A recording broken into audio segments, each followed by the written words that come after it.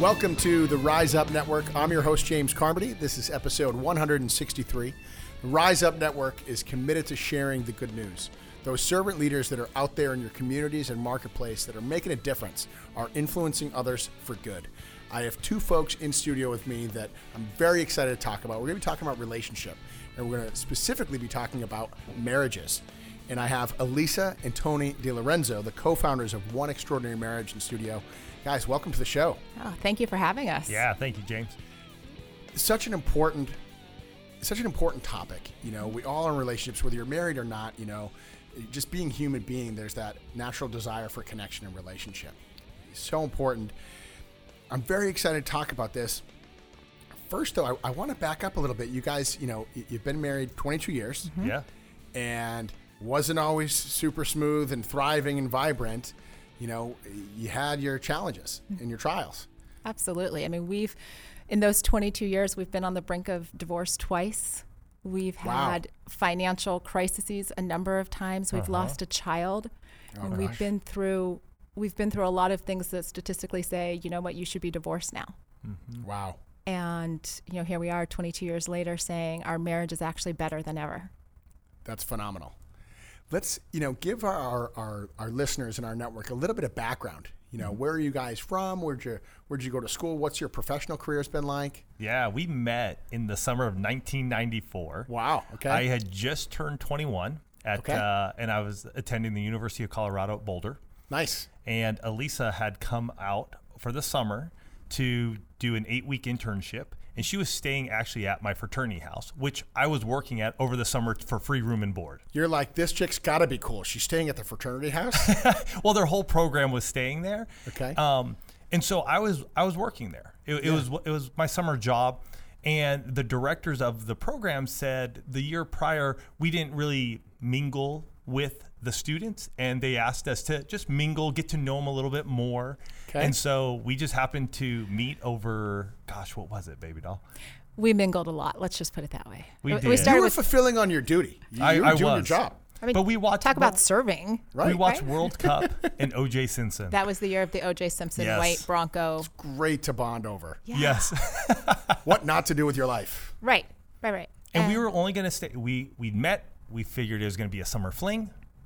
And I put her on the airplane, yeah. Mm-hmm. And it was at that moment that I was like, oh my gosh, I'm really going to miss her. Mm-hmm. And I remember just tearing up in that airport going, I am not going to lose her. Yeah. And Elisa, where were you going back to? I was going back to Indiana. I was at a small liberal arts school there, DePaul University. DePaul, nice. And I had my senior year to finish up, so I wasn't, my plan was to go on to grad school. I had all of these plans. And then I meet this guy from Colorado.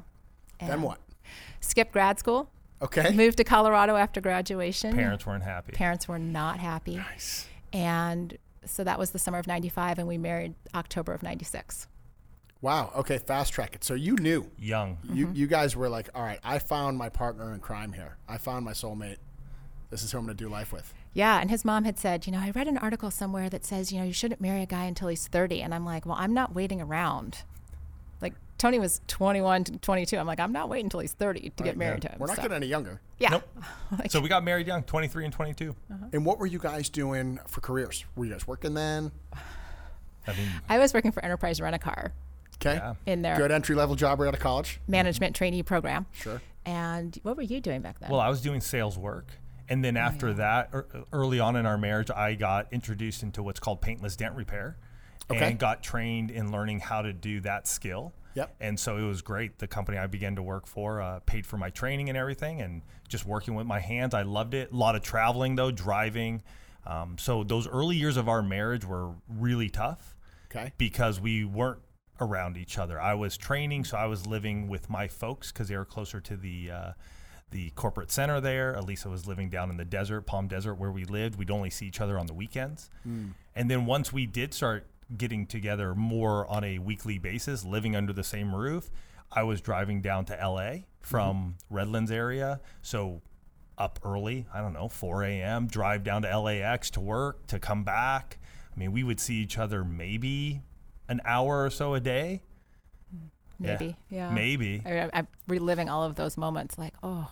Yeah, I mean, we didn't spend much time together. I mean, we lived for our weekends, and even then, our weekends were sitting on the couch, watching TV. We didn't do much. I mean, we would try to get out, but we were just so burned out, and we were in our 20s and we were burned out.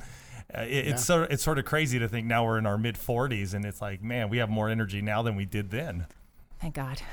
Thank God. Thank God. Thank God. That was not a good season, and yet it was out of there, and just out of all of that disconnect and pain that really, fast forward 10 years into our marriage, brought us to a point where we're like, we got to do something different. This is not working. Mm-hmm. Yeah. And Lisa, maybe, walk us through, like, what was that point where you're like, think I made a mistake here. Might be time for divorce.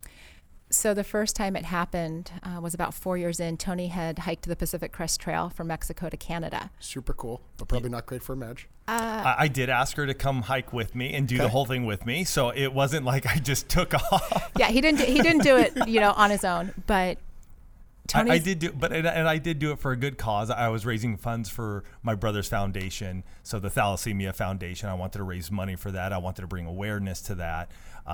But at that age too, I wasn't really thinking much of like, oh, this is going to be This is going to be impactful to both of us when I come back after being on the trail for 4.5 months. Right. I just didn't think about that. Well, and Tony is an optimist. I mean, this is the guy that, every morning he wakes up and it's going to be a great day. And I'd had somebody tell me, whose husband had also done some through hiking, that when they come back, it's just this huge adjustment of going from, basically carrying your life on your shoulders. Mm-hmm. And he was gone 138 days to, at that point in time, we were living in Orange County.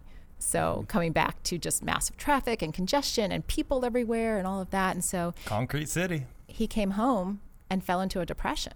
Mm-hmm. Yeah. And we didn't know how to handle it as a couple. And so, this was still, back in the days of Yellow Pages. So I remember coming home one day and sitting down at lunch. I came home from work and I said, here's the deal. It's the whole I love you, but I'm not, in love with you. Right. So I did that talk and I said, and I've been flipping through the Yellow Pages looking for a divorce attorney. We can't go on like this. Wow. And it, fortunately for me, it was enough of a kick in the pants to him that he got up and started getting out of our apartment and taking action.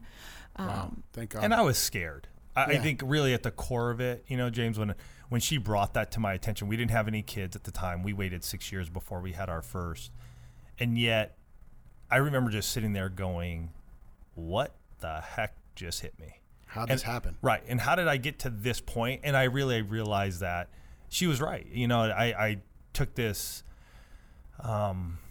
just this passive role in our relationship. Mm-hmm. I was deflecting everything off of myself and onto her. I wasn't working.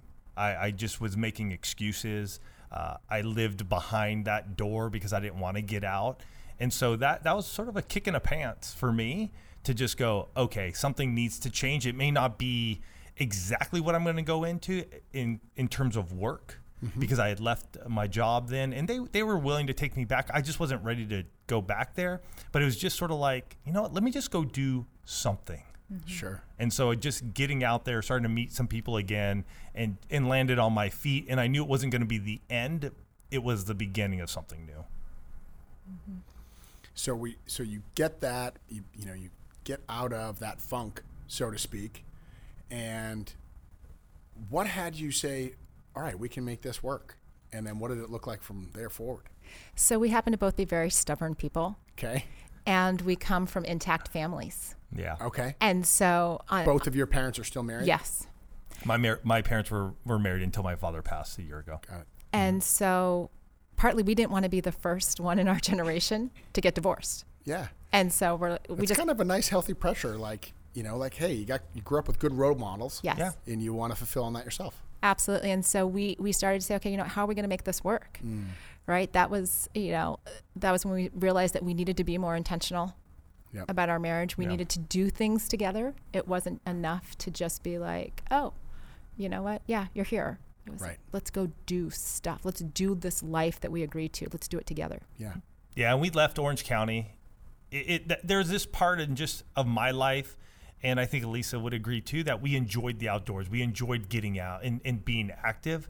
And so for us, it was also a time of just like spreading our wings. We'd been married long enough, but I think we both felt that having grown up in Southern California myself, my family was here. They had their traditions, what they wanted for our marriage. And I think Elise and I really just wanted to be ourselves. And who are we going to be? What's our family going to be? And so we moved out of Southern California. We moved up to Spokane, Washington for a year and a half. The snow drove us away. Yep. The second winter. And but we learned up there. We got away from everything that we knew. Sure. And we started anew. Yep. And we were like, okay, we're going to have to meet new friends, and we're going to have to get jobs, and we're going to have to figure this out on our own, and nobody's going to be here to do that. And we're going to make our marriage something exciting for us. And that's what we did. Mm-hmm. And what did that start to look like, that excitement out in reality? It was, I mean, at the most basic level, it was getting out and hiking together. It was exploring a new city. It was, having conversations. Right. And even then, even being up in Washington, we still had our rough spots because we were on our own, so you go out of having the comfort of family or your support network. And yet it still wasn't where it is now. We still had some more hurdles that we had to go through because moving back to Southern California, which we did after our son was born, it was very much okay, what does life look like here? Sure. Yeah, we still had to deal with debt. We had our first son up in Washington, and 2 years later we would lose a baby. And that was the second time that we really faced, that was my depression. Yeah. Mm-hmm. And the divorce question loomed again. Right. And it was after that where, things really started to take the turn for the better as we came out of that. Mm-hmm. Yeah, I would say there are still some times there. I mean, it wasn't just like a flip of the switch by any stretch of the imagination. I still feel like there were still a couple of years in there where we were still just moseying along, plateauing, not really being intentional about our marriage, not really taking action much. We were just going through it. We had our first kid, our second kid came along. As a parent, you're just in the weeds at times. And I really don't think we have to be. I think that's just what we fell into because everybody just says that's what you got to be. You got to just be in the weeds. This is what it is. They're hard. They're this. And really, they're a joy. They're fun. I think as teenagers, they're even more work than when they're little toddlers. At least when they're newborns and stuff, you can keep your hands on them. When they're 16 and 13 and they're here and they're there, and you got to watch out with what's happening, and you have to let go and allow them to grow up. As a married couple, you can get into some heated discussions.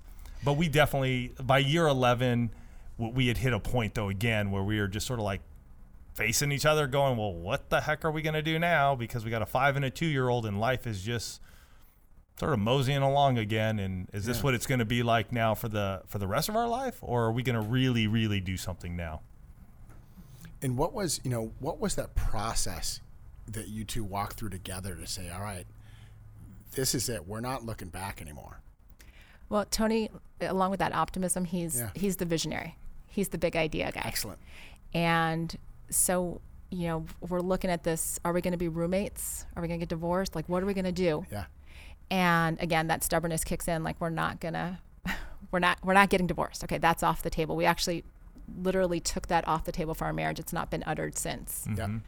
And we were preparing to lead a small group at our church on intimacy, and Tony, specifically on sex. I was so frustrated at this point in time that sex is not talked about in the church, and so I was like, it's almost like taboo, right? And I'm like, why don't we talk about this? Like, it happens. We have all these kids roaming around, so we know where they're coming from. It's a natural part of life, yet it's like this forbidden thing to talk about. Like, let's not talk about it. I feel like Europeans get it right, and in American culture, it's like, oh gosh, don't that's talk with a lot about of things. Yeah, don't talk about it. And so I told Elise, I said, we're going to lead this small group. Why don't we do it on sex? And she honestly came back to me. She's like, you find me a book and we'll do it. Yeah, I was like, I'm not, I was like, game on. I'm finding a book.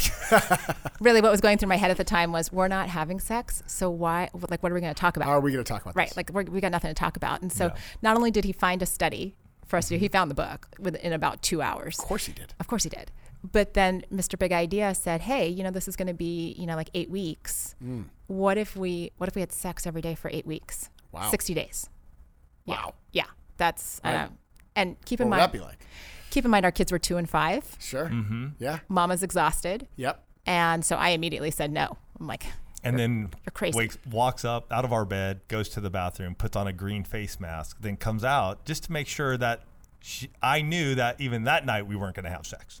I'm like, okay, I guess that's not happening. Total rejection mode. Rejection mode. But the next day, literally, as I've shared the story with others, had my come to Jesus moment. Sure. And Jesus met me in my garage with a basket full of laundry and said, if you're not willing to try, your marriage is over. Ooh. And I just remember standing there going and thinking to myself, that's not a possibility. Yeah. Like, I'm not willing to give in. I already shut that door. Right. I shut that door. So it's time to get in the game. Yeah. And so Tony came home from work that day and I said, I'm in. Yep. And, we worked out a few of the logistics because, when we tell people about that, they're like, well, how hard is it to have sex for 60 days? I'm like, you try. 2-year-old and the 5-year-old? You try. You got to work some things out. I actually got a little scared when she said yes, because I was like, right. Okay, what does the guy you're like, all right, now I got to step up to the plate here. And at the time I was like, oh, that can't be that hard when I mentioned to her. But then once she said it, I think it hit me, the gravity of it. And I was like, oh man. So we set up our parameters, and over the course of the 60 days, we had sex 40 out of the 60 days. Yep. And that really catapulted us. And it's not just because of the sex. And a lot of people will get caught on that, and they'll just turn around and turn away. Mm-hmm. Sure. Don't. It's not about the sex. I mean, it was in those 60 days that Elisa and I got radical on our marriage. Like, there became a spark, there became a romance, there became a passion for one another again that we hadn't had, I don't think, in years. If ever. We've had it. We had it. It just... That one summer in Boulder. Yeah. But it really ignited us to something like, wow, there's so much more. Yeah. There's so much more to this life. And if this is the one relationship that we truly believe that we will be in until the day we die and the Lord takes us home, then why are we not putting in the effort like we do everywhere else? Yeah. And so that's where it really began to change for us. And we just said, all right, let's do it. And it's been a journey ever since. That's for dang sure. And was that the beginning of the conversation for One Extraordinary Marriage? That came probably about a year later. Okay. Because we went through the 60 days, 10 years ago now? Okay. 10? Yeah, 10 years. 10.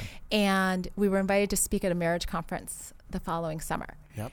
And at that conference, all of the guys are looking at Tony like, how do you get this done? Yeah, like, right on. And the wives... Right on, stud. Right. And the wives are looking at me like, this is the most ridiculous... Like, you have just ruined date night. Like, this is going to be awful. And so it was in that... we spoke, and then the next morning, the pastors who were leading it said, everybody's talking about this. Like, this is a pretty crazy thing. What's next? Right. And I'm thinking, the what's next? I've done it. Right. Like, okay. Bucket list, done. Yeah. Cha-ching, check. Cha-ching, done. And that's what started to launch the ideas of what could we do? How could we bring this message of hope to other people? Yeah. Yeah. Wonderful. And, so fast forward to today. Mm-hmm. You have a podcast, you are walking the walk, you're sharing your story, which thank you so much for being authentic and being vulnerable with us. It's really inspiring. What are some things you want, our listeners to hear, to know? Well, it really comes down to you can make a difference in your marriage. Our hashtag in the past for the One Family, one of the hashtags that we used was what can I do? What can I do? What can I do? Because every single person listening to this show, listening to Rise Up, you can do something in your marriage, in your relationships. You can be more intentional. You can make the other person a priority. You can invest in the relationship. You can invest in yourself. And if you do that, you're going to reap the rewards. Yeah. And then I would say too, marriage is a marathon. Man, we're on this. This isn't a sprint. It's not going to end tomorrow. We're in it for the long haul, and there are going to be seasons. There are going to be ups, there's going to be downs. There's going to be times when your spouse is sick and they're not doing well. There are going to be times when you are. There are going to be times when you have kid issues. There's always this ebb and flow, and you need to know that. What you see just on Instagram or social media, people just taking the best pictures of the best times, that's just a moment. Right.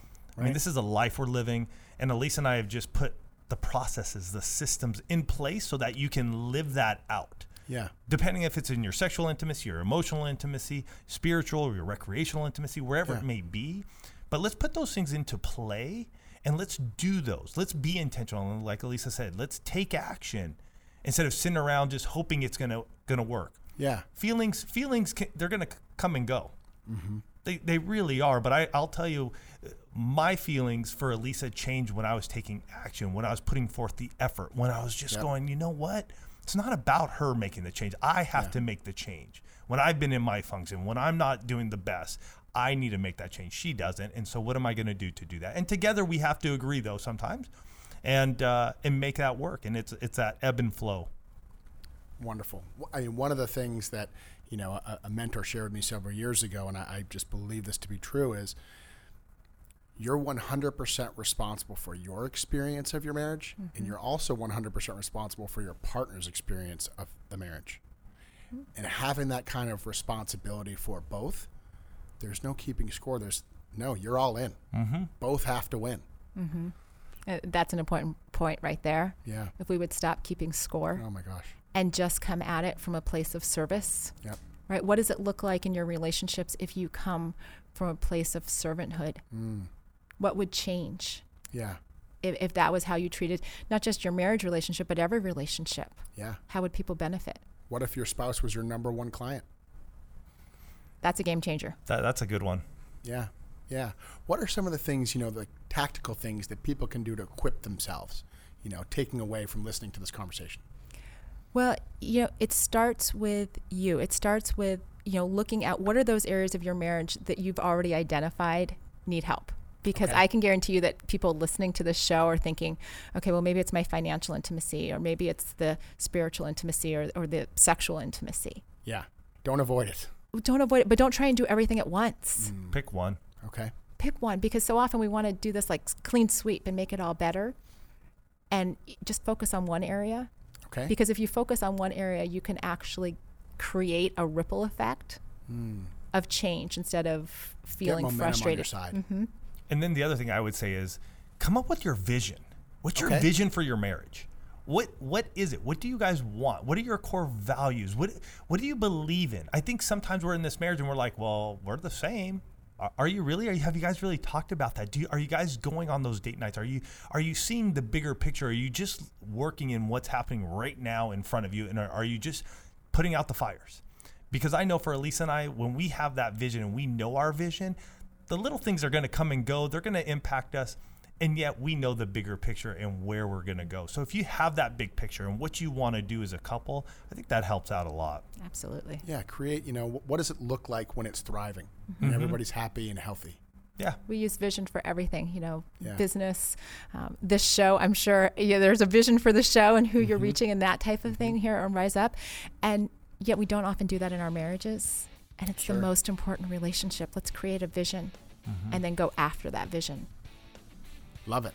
Let's create a vision for our marriages and go after that vision. Yeah. And be hungry for it. Absolutely. And have fun and create a game with it. Yeah. Wow. Wonderful. Lisa, Tony, thank you so much. Folks, this has just been a privilege and an honor to have you guys on. I love this conversation. It's super important, and it's one that we need to talk about more. And I'm hoping we can get you guys on again in the future. Folks, you're going to want to go check out One Extraordinary Marriage. We'll be sharing everything on social media and email through all of our distribution channels. But Elisa and Tony, thank you for sharing your knowledge. Thank you for your authenticity. And I have a couple practices that I'm taking away for myself and my marriage from this conversation. Folks, you've been listening to the Rise Up Network. I'm your host, James Carmody. Get out there and love and serve on your spouse and your partner.